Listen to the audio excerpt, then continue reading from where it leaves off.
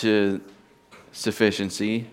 Not that sufficiency of Scripture has a challenge to it, but it's the opposition, the tendency in the world, in leadership, in false teachers, and even in our own hearts to gravitate towards this mindset that the Scripture isn't enough for us. We need to go into superstition and figure out how to live our lives without going to the Word of God.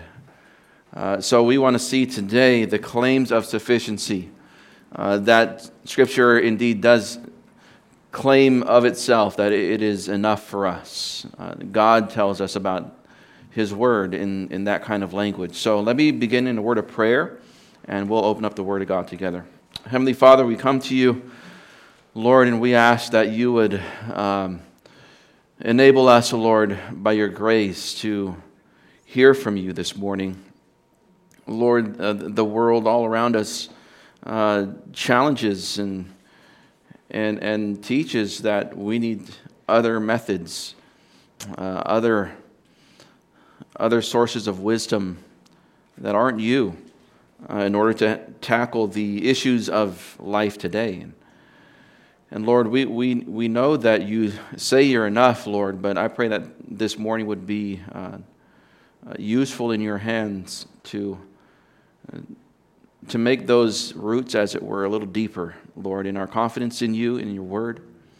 And you would just bless your people, Lord, as we look at your word and the promises that are in it. We pray, Lord, that we would, as a result of this time together, be all the more confident, Lord, to go to you in times of need. We pray in Christ's name. Amen. Well, I want to begin just briefly the same way we began last week by this opening verse in John 10:10. John 10:10 says that the thief comes only to steal and destroy, but I, Jesus, speaking here, I came that they may have life and have it abundantly. So the thief, the enemy, the devil, he comes to steal, kill, and destroy. He is the great thief, the great murderer. Christ says he was the murderer from the beginning and destroyed. That's what Satan and sin does, is it destroys. We're going to see some of that this next hour about the destruction of sin, but yet the deliverance of God in Christ. But comparing this great enemy and his purpose of coming, he came to steal away the presence of God from his creation, from humanity, and to steal away the relationship that humanity came to have with God. The enemy came to kill humanity and to render us dead spiritually towards God. This is spiritual death, and not only that, but corruption of sin does kill the body as well. It is not good for you, even on a health basis, to sin. And again, the enemy came to destroy. He came to destroy the works of God, to destroy the great, beautiful creation that God made in the beginning. Remember in Genesis 1 and 2, how beautiful it was and how God said it is good, it is good. And when he made man and woman, he said it's very good when he was done. The enemy came to destroy all that.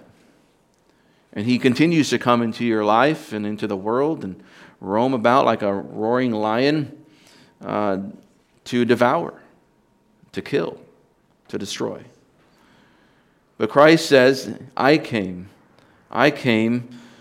that you may have life, that those whom God has set his love on might have life, not death. And you can think of it this way, where the enemy steals life away, kills life, and destroys life, Christ gives life. And not just any life, as we saw last week, not just any life is it that Christ gives, but it is an abundant life that he gives his children. It is a sweet life, a life where we can have everything that we could ever need. That's the kind of life that he has come to give you.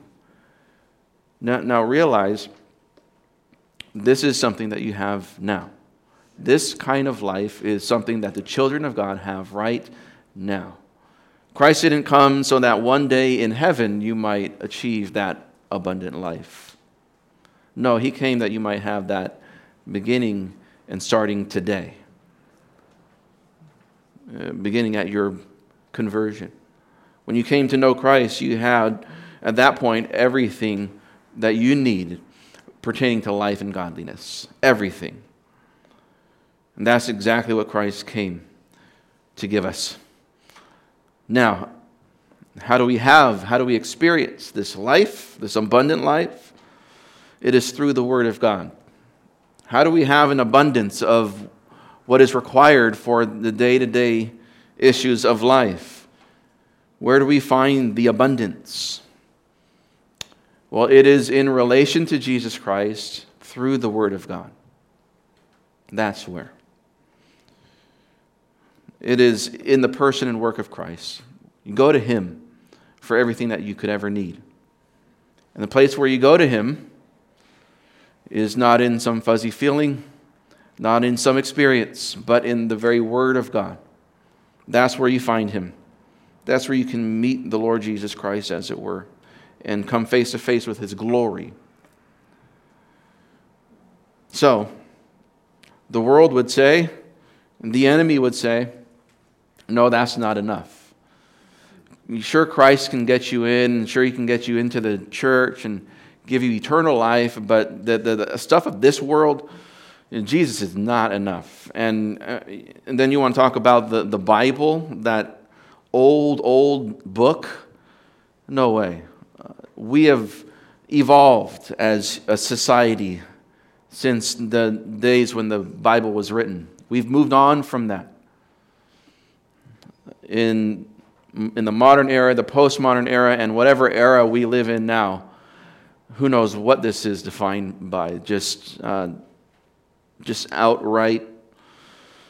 I liken it a lot to the book of Judges, where everybody just does what's right in their own eyes. That seems to be like what we're living through, especially here in America. Everybody just figuring out on their own, living life to fulfill their own desires and doing whatever they think is right, and not going to anybody else for what is right and true and honorable. The world would say that the Bible isn't enough to govern your life, to give you the tools to work on yourself, to change yourself into a better man or a better woman. The Bible's not enough for that. The Bible isn't enough for the deepest longings of your heart, the most painful wounds of your soul. The Bible and Jesus is not enough. You need therapy. You need drugs. You need to be distracted by entertainment. You need psychology. You need the gurus to tell you, no, God's Word is sufficient. And we want to see that in Scripture. We want to see that in Scripture. So open with me, please, to 2 Timothy chapter 3. 2 Timothy 3, again, as you turn there to 2 Timothy 3, I want to remind you that the book of 2 Timothy was written to give Timothy, this young pastor, the fearlessness and the courage that is required to preach the Word and nothing else. When all the wise speakers of his age said, no, you need to go into speculation, no, you need to give the people what they want to hear, Timothy needed courage and fearlessness to just preach the Word. Nothing more and nothing less. And that's exactly why Paul wrote to Timothy. Just briefly in chapter 1, verse 6, he says, for this reason I remind you to kindle afresh the gift of God, which is the gift of preaching and pastoral ministry, which is in you through the laying on of my hands. And he makes that connection in chapter 4, verse 1 and 2. He says, I solemnly charge you in the presence of God in Christ Jesus, who is to judge the living and the dead, and by his appearing and his kingdom, what's the charge? Preach the word. Nothing more, nothing less. That's why 2 Timothy was written.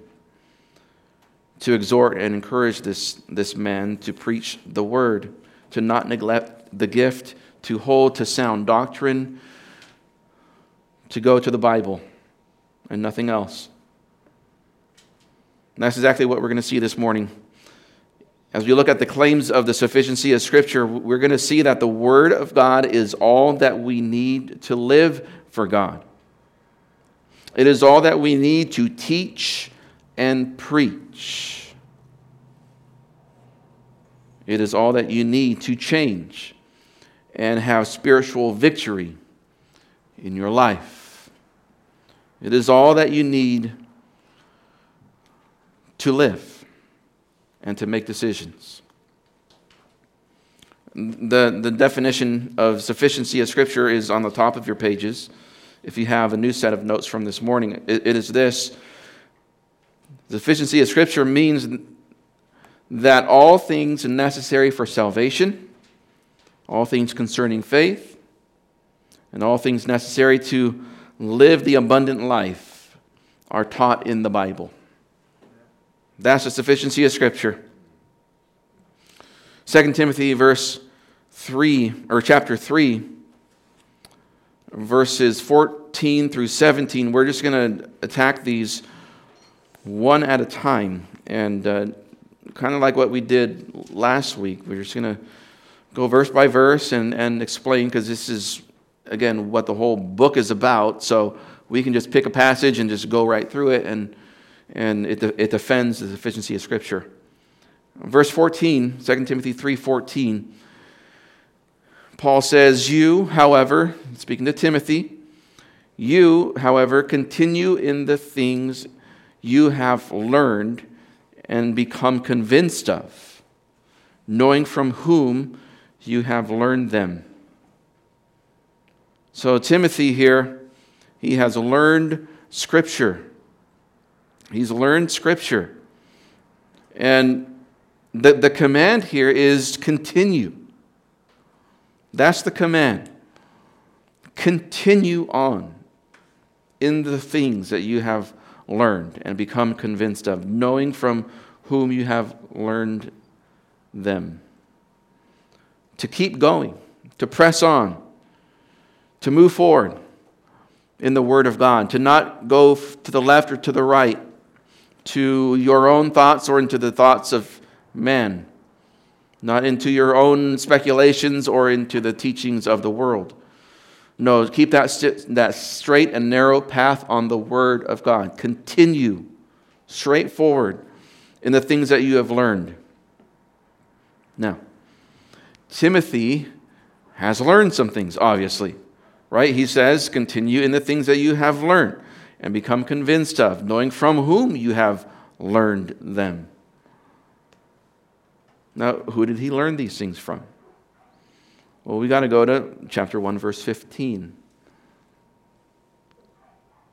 In the middle of a thought, we pick up here in chapter 1, verse 15. Paul tells Timothy, and that from childhood you have known the sacred writings, which are able to give you the wisdom that leads to salvation. Oh, excuse me, that's the wrong 1:5. There you go. 2 Timothy 1:5. Excuse me. Who did he learn these things from? Who did he learn from?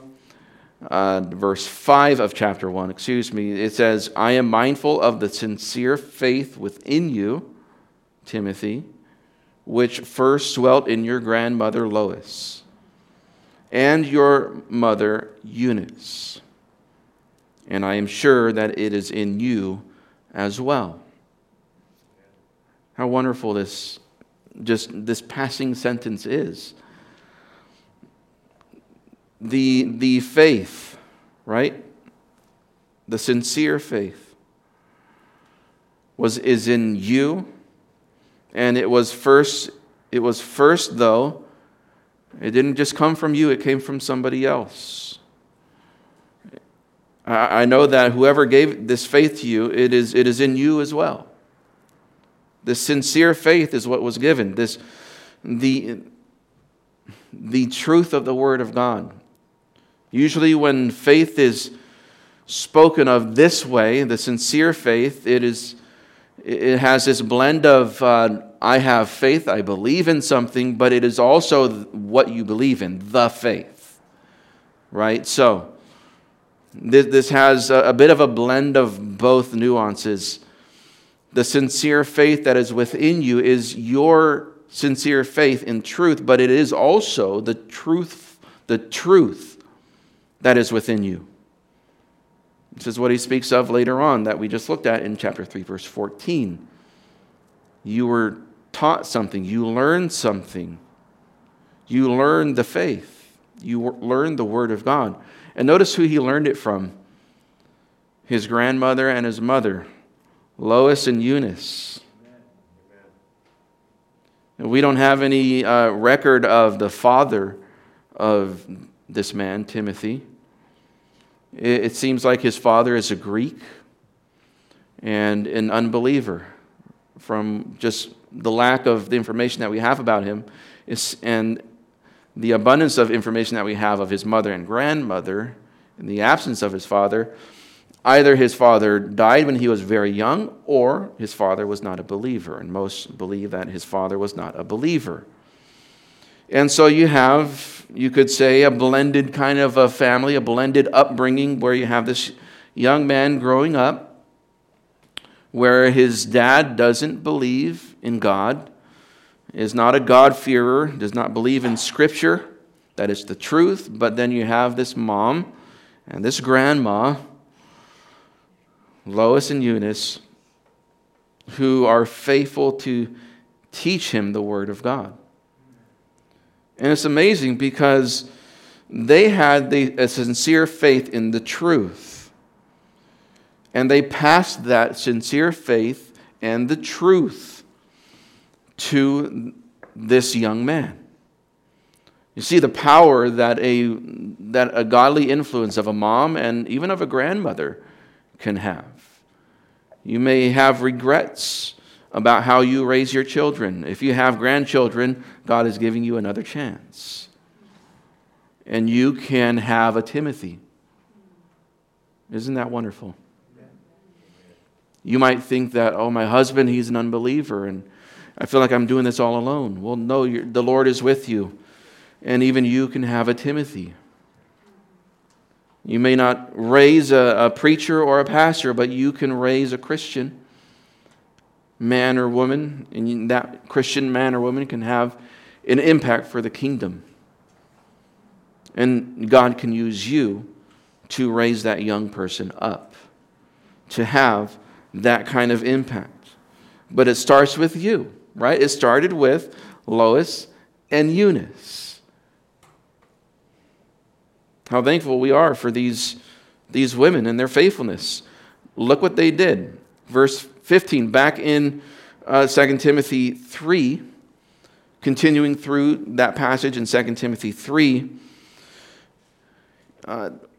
verse 14, it says, continuing the things that you've learned, knowing from whom you've learned them, Lois and Eunice, mom and grandma, and that from childhood you have known the sacred writings which are able to give you the wisdom that leads to salvation through faith, which is in Christ Jesus.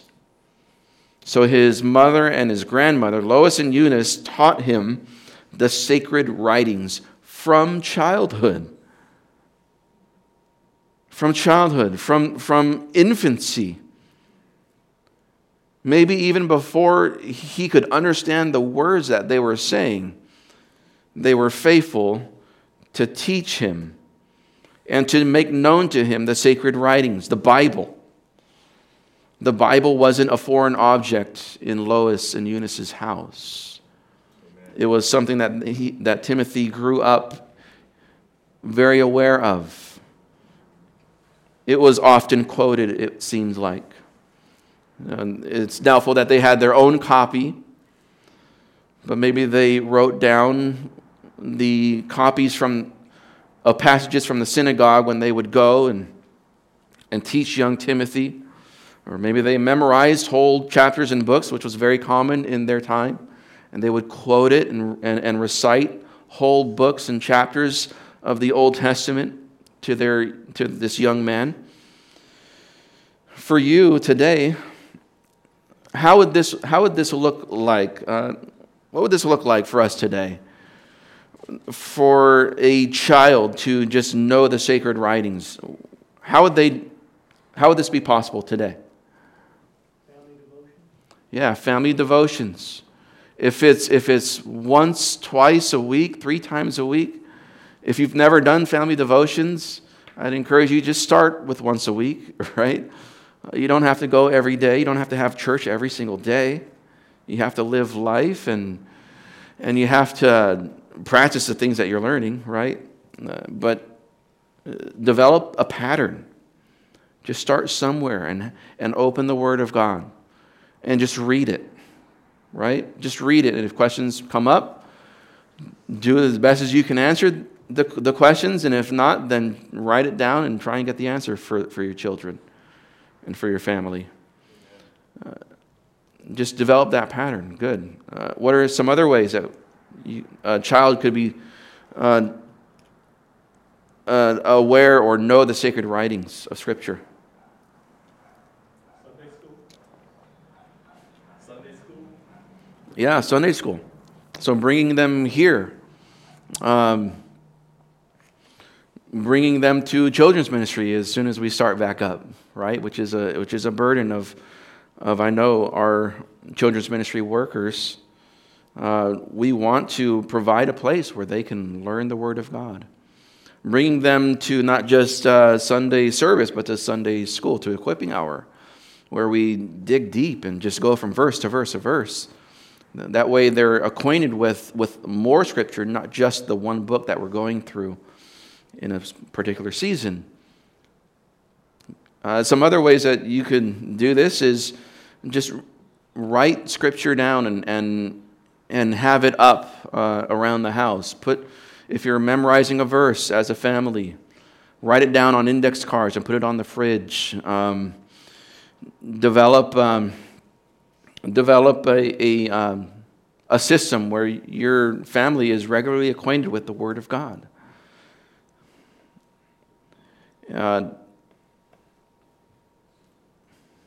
Listen to Christian music, right? Biblical Christian music. Have conversations with the family and tell them not just what I saw today on YouTube about that, but what I read today in the Bible about that, right? All these things, as you go and as you come, as you rise and as you lay down, tell your family about the wonderful things that God has done, right? Have conversations with your family. Talk with each other. You have to talk. And men, we have to lead in this. We have to talk. We have to open our mouths.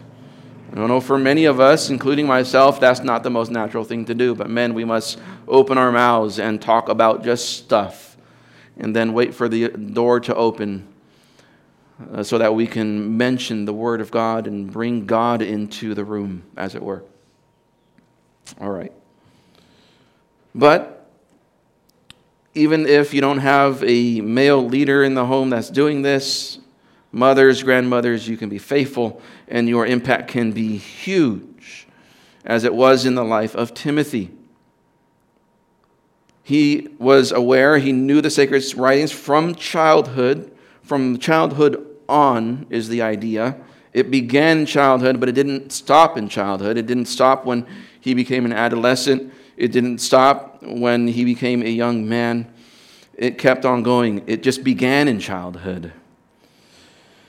Now notice what was taught to him from childhood. It's the sacred writings. It's these sacred writings. This is just the Bible, right? For them, it was the Old Testament at the time. But notice the sufficiency of Scripture here mentioned in this verse. These sacred writings, the Bible, which are able to give you the wisdom that leads to salvation through faith, which is in Jesus, in Christ Jesus. It is able. It has the power, the dunamis power. There is ability in the Word of God. The Bible does something.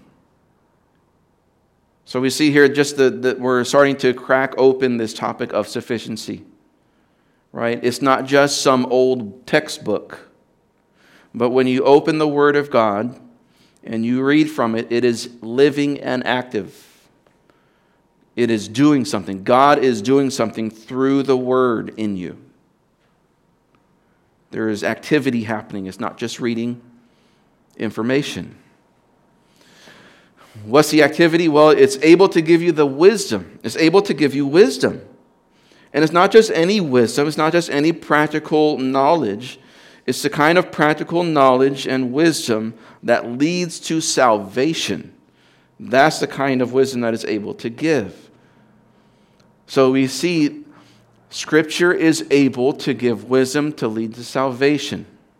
We don't need to go to anything else outside of the Word of God for people around us to get saved.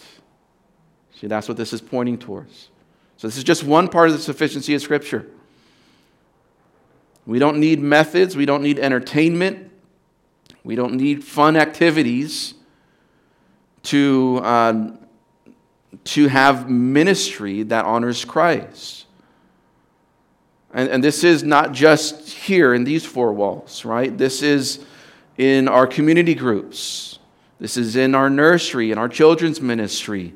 This is in any kind of a youth ministry or a college ministry. Any kind of evangelism or outreach. And especially in the Sunday gathering of the saints, in the Sunday service. In all of these contexts, you don't need anything else but the Word of God. We don't need fancy games. We don't need to entertain. I had a conversation with a man this week. We're talking about youth ministry and our desire, our burden to have a youth ministry here at Redeemer Bible Church. And for some, the assumption is, well, we got to make it fun. We got to make it fun. Youth ministry is supposed to be fun because they're kids, right? No. God doesn't tell us to have a fun youth ministry, right? He doesn't. You don't need games. You don't need fun. You need the Word of God. Period. And if your kids don't want to come to a youth ministry that just preaches the Word of God and has food in the back and that's it, I don't know what to say. They're missing out. They're missing out. I don't care how much fun that they're going to have on video games at home, and you let them stay home instead of go to a ministry that they don't consider fun. They're missing out. Period.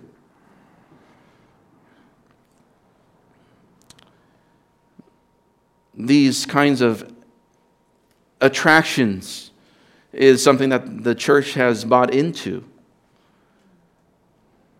Making Sunday service entertaining and gripping, and you got to have the dim lights and the fog, and the charismatic leaders and singers, and the super emotional songs, and you got to have all of these parts for it to be a church service, because that's really what people are going to come for. Is if it's just boring, if it's just a guy up there talking, then nobody's going to come for that.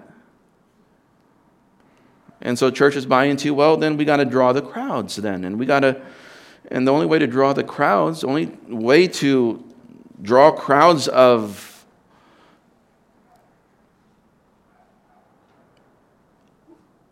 how to word this. The only way to draw crowds of sinners who don't know what they really need is to give them a bunch of stuff that they don't really need. But in order for God to do a work in the souls of men, you got to give them what they really need. And what is that, according to this verse? What is that? The sacred writings. Thank you. You got to give them the word. Now, the next verse, speaking about Timothy, continue in the things that you've learned. You remember Lois and Eunice, your mom and your grandmother, that you learned them from, and remember the word that they gave to you, this word that is more than sufficient to change the heart of a sinner and to lead them to salvation in Christ. Remember those things. Continue in that scripture, and then a verse that we're all very well acquainted of by this time in this class.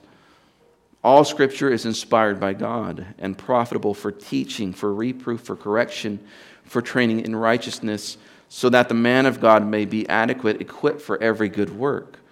2 Timothy 3:16 and 17. Now notice the context where this verse sits, because we all know all scripture is inspired by God, right? That's where we go, right? How do we know that the Bible is the Word of God? 2 Timothy 3:16. That's how. It's just it should be knee-jerk reaction to what is the Bible? What's inspired by God? It's produced, it's created by God.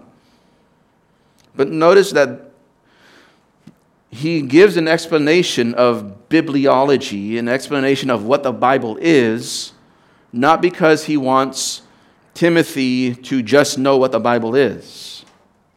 This isn't just part of Paul explaining bibliology. This is just a small phrase in the larger context of the Bible is enough. That's what Paul is speaking about. He's not explaining what the Bible is. He's rather explaining what the Bible can do.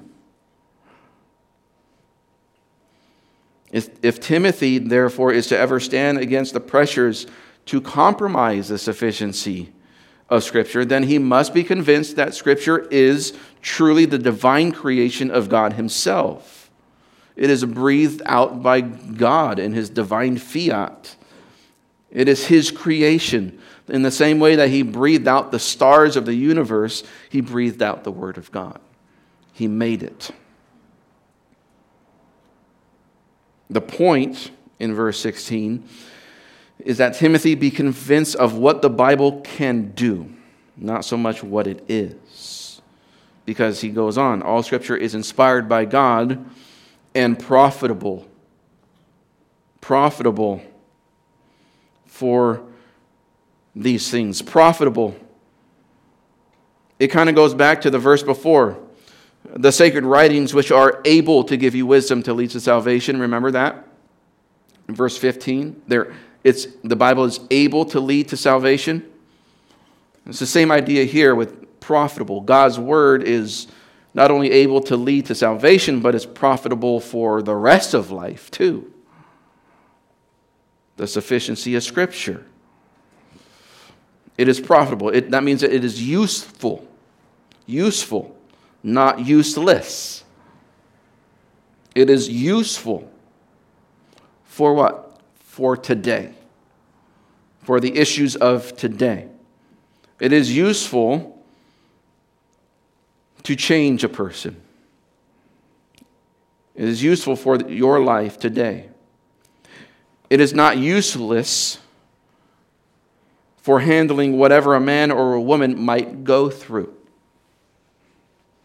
It is entirely adequate, is the idea. It is entirely adequate. It's not just enough, but it's more than enough. It is more than adequate and profitable for these things. What things? Well, teaching, reproof, correction, and training in righteousness. Now, I can't mention this verse without doing this because this is just helpful for you. It's profitable for teaching, which is kind of a positive thing, right? Here, let me erase this. For teaching, which is kind of a positive thing. For reproof, which is kind of a negative thing, you could say. For correction, which is a kind of a negative thing. And for training, which is a positive thing. Now, this teaching and reproof, these have to do with your mind.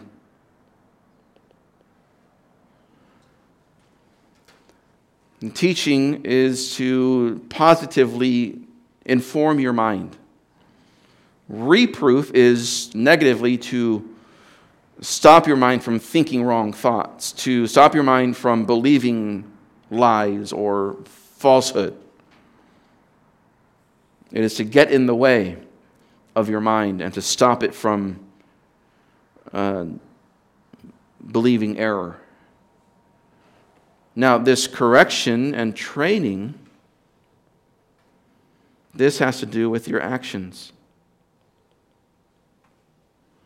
This has to do with your actions. So your mind and your actions, your thoughts and your actions, or your mind and your hands, you could say, or whatever. When it comes to your actions, we need to be corrected, right? That's what the Bible does. It comes to you and says, what you're doing is wrong. That is the idea of correcting here. What you're doing is wrong. It's sin. It's sin. But it doesn't just leave us there, but it also says, well, put off that. That's the correction. Put off that and put on this godly living. That's the training of your actions, of your conduct. So everything, what else is left in the makeup of humanity? Our mind, our soul, our heart, which is all the same sphere. And then your actions, your body. What else is left? Everything that you need, inside and out. For what happens on the inside and what you do with your body. Everything, when it comes to a human being, is provided for, negatively and positively, in the Bible. It's profitable. It's enough. It's adequate. It is able to change the Christian. Notice it's not just... Notice the goal. So that's purpose, right? Whenever you see that, that's purpose. So that the man of God or the woman of God, he's speaking to a man here, Timothy, so that the man of God may be adequate, equipped for every good work.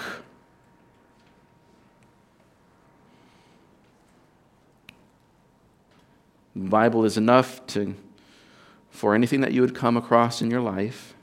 The Bible is enough to make you into the man or the woman that is adequate, that is well equipped, that is ready for life and to do good works in this world. Any thoughts before you move on to the next passage? Yes, brother in the back.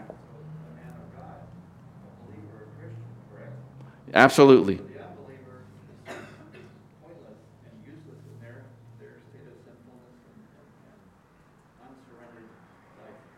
Yes, absolutely. So that the man of God, if you are not a man or a woman of God, if you're not a Christian, then you will live this life in a state of inadequacy and unequipped. Right? Exactly. The unbeliever just totally rejects the Word of God. So if they reject what can make them adequate and can give them all the answers, then what are you left with? No answers. You're trying to figure it out on your own, and you see the ruin that has on the lives of people in this world, don't we? We see it every day. See it every day. What happens when somebody rejects the Word of God? It's sin and it's great corruption. Good point, brother. Thank you for that. Mm-hmm. Yes, and even as you evangelize, you can think of it this way as well. Remember that the teaching and the reproof and the correction and the training, you have to deal with this first. You have to correct what they're doing and how they're thinking first. Right? They're thinking that they don't need to fear God. You have to correct that. You have to reprove that. They think that they're not sinning against God. You have to reprove that. And then they think that they can live however they want. You have to correct that. Say, no, that's sin. God calls that sin. He's going to judge you for it. But then you go from the reproof and the correction to the teaching and the training. You actually teach them what God has done for them in Christ. You teach them who God is, right? And you train them. And the first step in the life of the Christian is repent and believe. That's the first act of obedience. The Scripture in the New Testament talks about that conversion event as an act of obedience. That is the first act of obedience in the life of the Christian. That's what births a Christian, is that very act of obedience to be trained, to believe, to be taught to believe and repent. You see? So you can even use this for kind of a roadmap for that as well. Good. Let's keep going because we won't finish if we don't. 2 Peter 1, verse 2 through 8. We got to go fast through this because next week we're gonna try and apply these things to life. Okay. 2 Peter chapter 1. The context of 2 Peter is that in this letter, Peter is warned against false teaching that had come into the churches. It's very similar to 2 Timothy. 2 Peter is very similar. 2 Peter warns against false teachings that had come to the churches. And so Peter writes to these churches, and he describes these false teachings as cleverly devised tales in 2 Peter 1:16, and destructive heresies in 2 Peter 2:1. These tales and these heresies are extra-biblical, outside the Bible teachings that drew believers away from their devotion to Christ, it says in 2 Peter. Drew them away from their devotion to Christ. So Peter desired to demonstrate from the start that every Christian has all that they need in the Word of Christ. This is the issue that he's attacking. And so he says in verse 2, "Grace and peace be multiplied to you in the knowledge of God and of Jesus our Lord, seeing that his divine power has granted to us everything pertaining to life and godliness through the true knowledge of him who called us by his own glory and excellence." Now in verse 2, Peter desires that the grace and the peace be in an abundant resource for the believer. He says, "Grace and peace be multiplied to you." How? How do you have an abundance? Remember abundant life? How do you have an abundance of grace and peace in your life? The knowledge of God and Jesus our Lord. The knowledge of God and of Jesus our Lord. This is exactly what he has granted. The knowledge of God and Jesus our Lord. Seeing that his divine power, verse 3, his divine power has granted to us everything pertaining to life and godliness. What has he given you? He's given you everything. He has given you everything. So verse 3, where it says, "Seeing that his divine power has granted to us everything pertaining to life and godliness," when he says that, that is the grounds on which the multiplication of grace and peace is multiplied to you. This is really what he wants, grace and peace to be multiplied, for you to have everything that you need for life, and for you to enjoy the abundant life.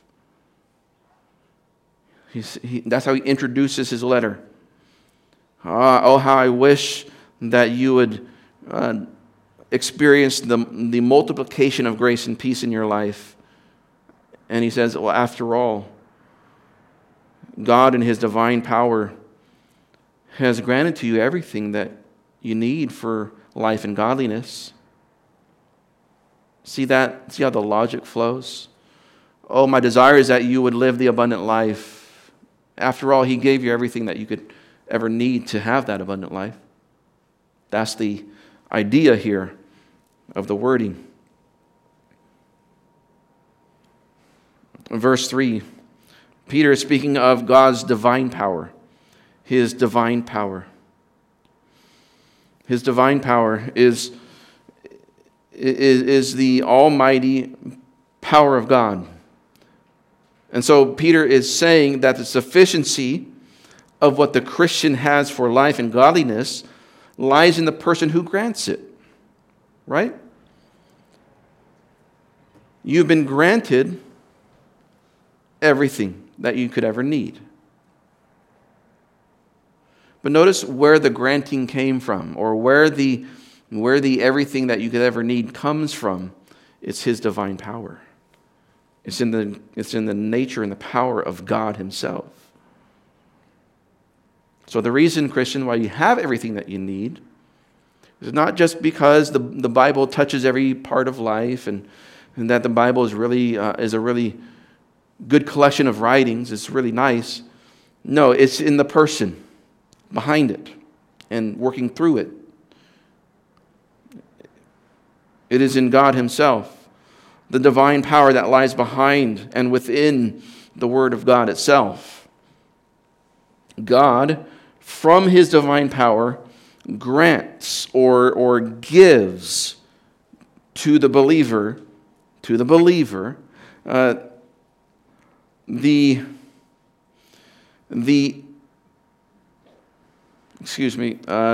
infinite supply of what is needed for life. So he doesn't just give you just enough. He doesn't give you a little bit and then you got to go to TED Talks to get the rest. Or you got to go to a blog to get the rest. No, he gives you an abundance, an infinite supply of everything that you need. He doesn't give you just a little bit and then you got to go to alcohol or drugs or relationships or entertainment or your own heart for the rest. No. He has given you everything so that you can look outside of yourself and to him for everything that you need. This granting is speaking of the past act of presenting a gift with the present result that that gift is in somebody's possession. So on Christmas or your birthday, somebody gives you a gift and then on the next day they don't stop by your house again and then say, "Can I get that gift back, please? Your birthday's over." That would not be very nice, right? And you would say, "Well, I thought you gave it to me as a gift," right? If you gave it to me as a gift, then it is mine, isn't it? In the same way, God has given to you already everything that you need for life and godliness. Amen. It's in your possession now, Christian. You have it. It's just on the shelf, collecting dust.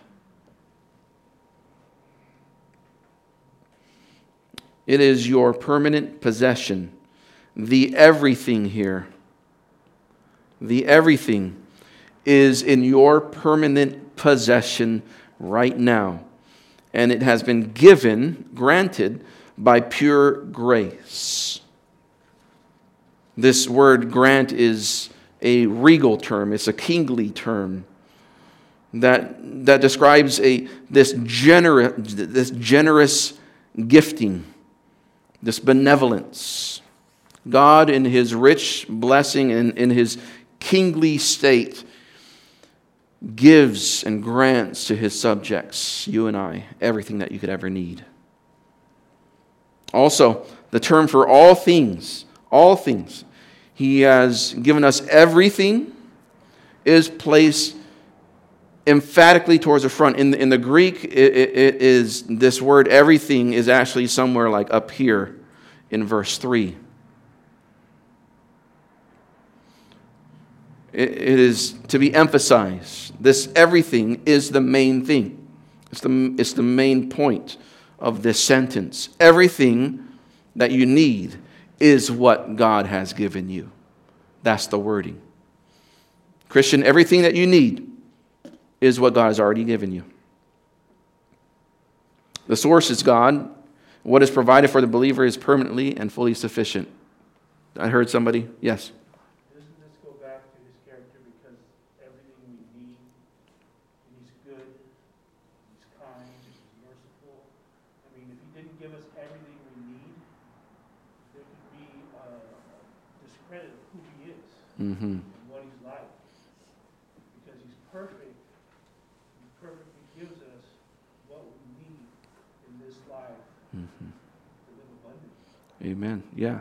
It is his nature to be kind and merciful and gracious. But, see, the thing is he doesn't have that same mercy and that generosity and that grace towards everyone. No. Because not everybody believes. Right? So it is on, we have a special gift, right? Yes, it is grounded in who he is. But he is not that way indiscriminately and to anybody and everybody. Somebody who is still an enemy of God, there is as it were, a limit to the grace and the generosity of God towards that individual. But to us, for some reason, he has chosen to unleash that generosity, that infinite supply. There's some reason that for us, he has chosen to just to let the floodgates open full so that we have everything that we need. Yes, amen. This is who he is. He's a generous God. And why would a generous God be good to a sinner like me? Why would he give me everything that I need when I continue to neglect him? Why does he still supply it? Oh, because he's good. He's gracious. Now, what is granted? Again, everything, but everything pertaining to life and godliness. Just briefly, life in the context of this verse is best understood as referring to everything that we experience on the horizontal plane in terms of what it takes to live life effectively and biblically in our daily activities, in our daily relationships, and in our daily environment with other people. That's life. This is the horizontal.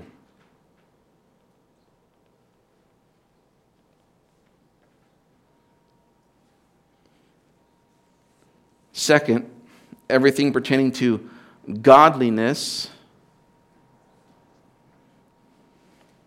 This has more of a vertical, you could say. I mean, it's not a perfect delineation, right? Because there is a vertical aspect to your daily life, right? God is part of it. And godliness shows up in the horizontal stuff of the world, right? But you could think of it this way. It is a helpful way. Everything pertaining to godliness is granted to the Christian. That means that this is godly living, but more so the godly part of the living. It is living in accordance to the will of God. That's why it's vertical. It is between you and God. You living in obedience to God, in relation to God, living with him at your side, as it were, living in relation to God. Godly living, the life and godliness are described in the rest of the passage. Verses 4 through 7. I'll just read it briefly. For by these he has granted to us his precious and magnificent promises, so that by them you may become partakers of the divine nature. Amazing truth. Having escaped the corruption that is in the world by lust. You see, this is all about putting off sin and escaping the corruption of sin. Now for this reason also, applying all diligence in your faith, supply moral excellence, and in your moral excellence, knowledge, and in your knowledge, self-control, and in your self-control, perseverance, and in your perseverance, godliness, and in your godliness, brotherly kindness, and in your brotherly kindness, love. This is a life in godliness. This is a life in godliness. And as you apply the Word of God to your life and your godliness, you will begin to look like these things.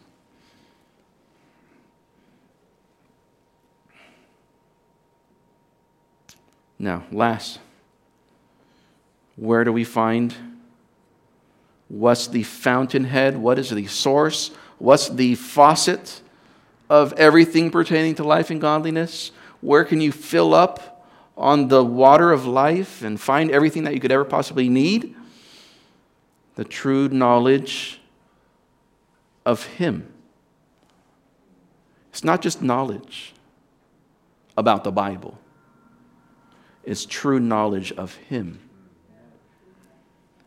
It is the data and the information that's contained in the pages of Scripture, but as Christ Himself said, they speak of me, right? And don't go there to know how to, balance your checkbook, although it can help you do that, but always in relation to Christ, as you balance your checkbook for Him and acknowledge Him as the provider of your checkbook and everything in it. It's all about Christ. It's all about Christ. The knowledge where we find all we need for life and godliness is in the knowledge of Christ. And this connects to verse 8. Because some people say, it's just a knowledge of the Father. Well, I would say go to verse 8. These qualities are yours and increasing. They render you neither useless nor unfruitful in the true knowledge of what? Our Lord Jesus Christ specifically. So the true knowledge of Him is culminated, or most importantly seen, in Jesus Christ. This knowledge of Christ is what we can know about Christ through the Bible. It is through a growing and deepening knowledge of Jesus Christ in the Scriptures that the believer finds all that is needed for living life in this world.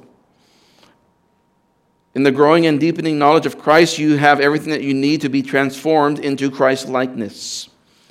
That is life and godliness.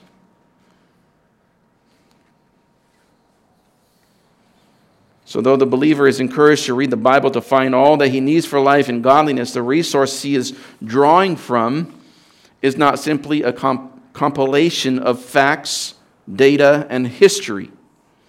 When you read the Word, you are, as it says in 2 Corinthians 3:18, you are beholding as in a mirror, in the mirror of the Word of God. You're beholding with an unveiled face like Moses on the top of Mount Sinai. You're beholding the glory of the Lord, the glory of Christ. So as you open the pages of Scripture, it shines and it radiates the glory of Jesus Christ. And what happens? You begin to be transformed. As you just expose your face, as it were, to the radiance of Christ in the pages of Scripture, it changes you. It's like saying, as you go outside and expose your face to the rays of the sun, it changes you. You get a tan just by being exposed. Same thing with the Word of God. See Christ, go there to meet Christ, as it were, go there to behold His glory, and He'll change you. So our sufficiency is found in a deeper, fuller, obedient, life-changing knowledge of Jesus Christ.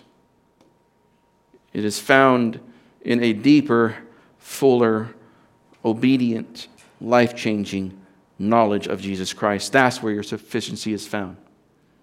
Let's pray. Heavenly Father, we thank you, Lord, that you have indeed given us everything that we could ever need. Forgive us, Lord, for going to our own thoughts and our own emotions instead of you, trying to think that we can do this life on our own without your help, thinking that we're enough, believing the lie of the world that if we just look inside, you'll have everything that you need. No, Lord, we need to look outside. We need to look to Christ in the pages of Scripture. Lord Jesus Christ, we pray that as we open your word, the word of Christ, that you would radiate from it and change us into your image. We love you, we cherish you, we want to be like you because that's what gives you honor. We pray, Lord, that you would show yourself, prove yourself, Lord, prove yourself to be enough. And if that means we got to go through suffering to prove it, then so be it. Just prove it, Lord.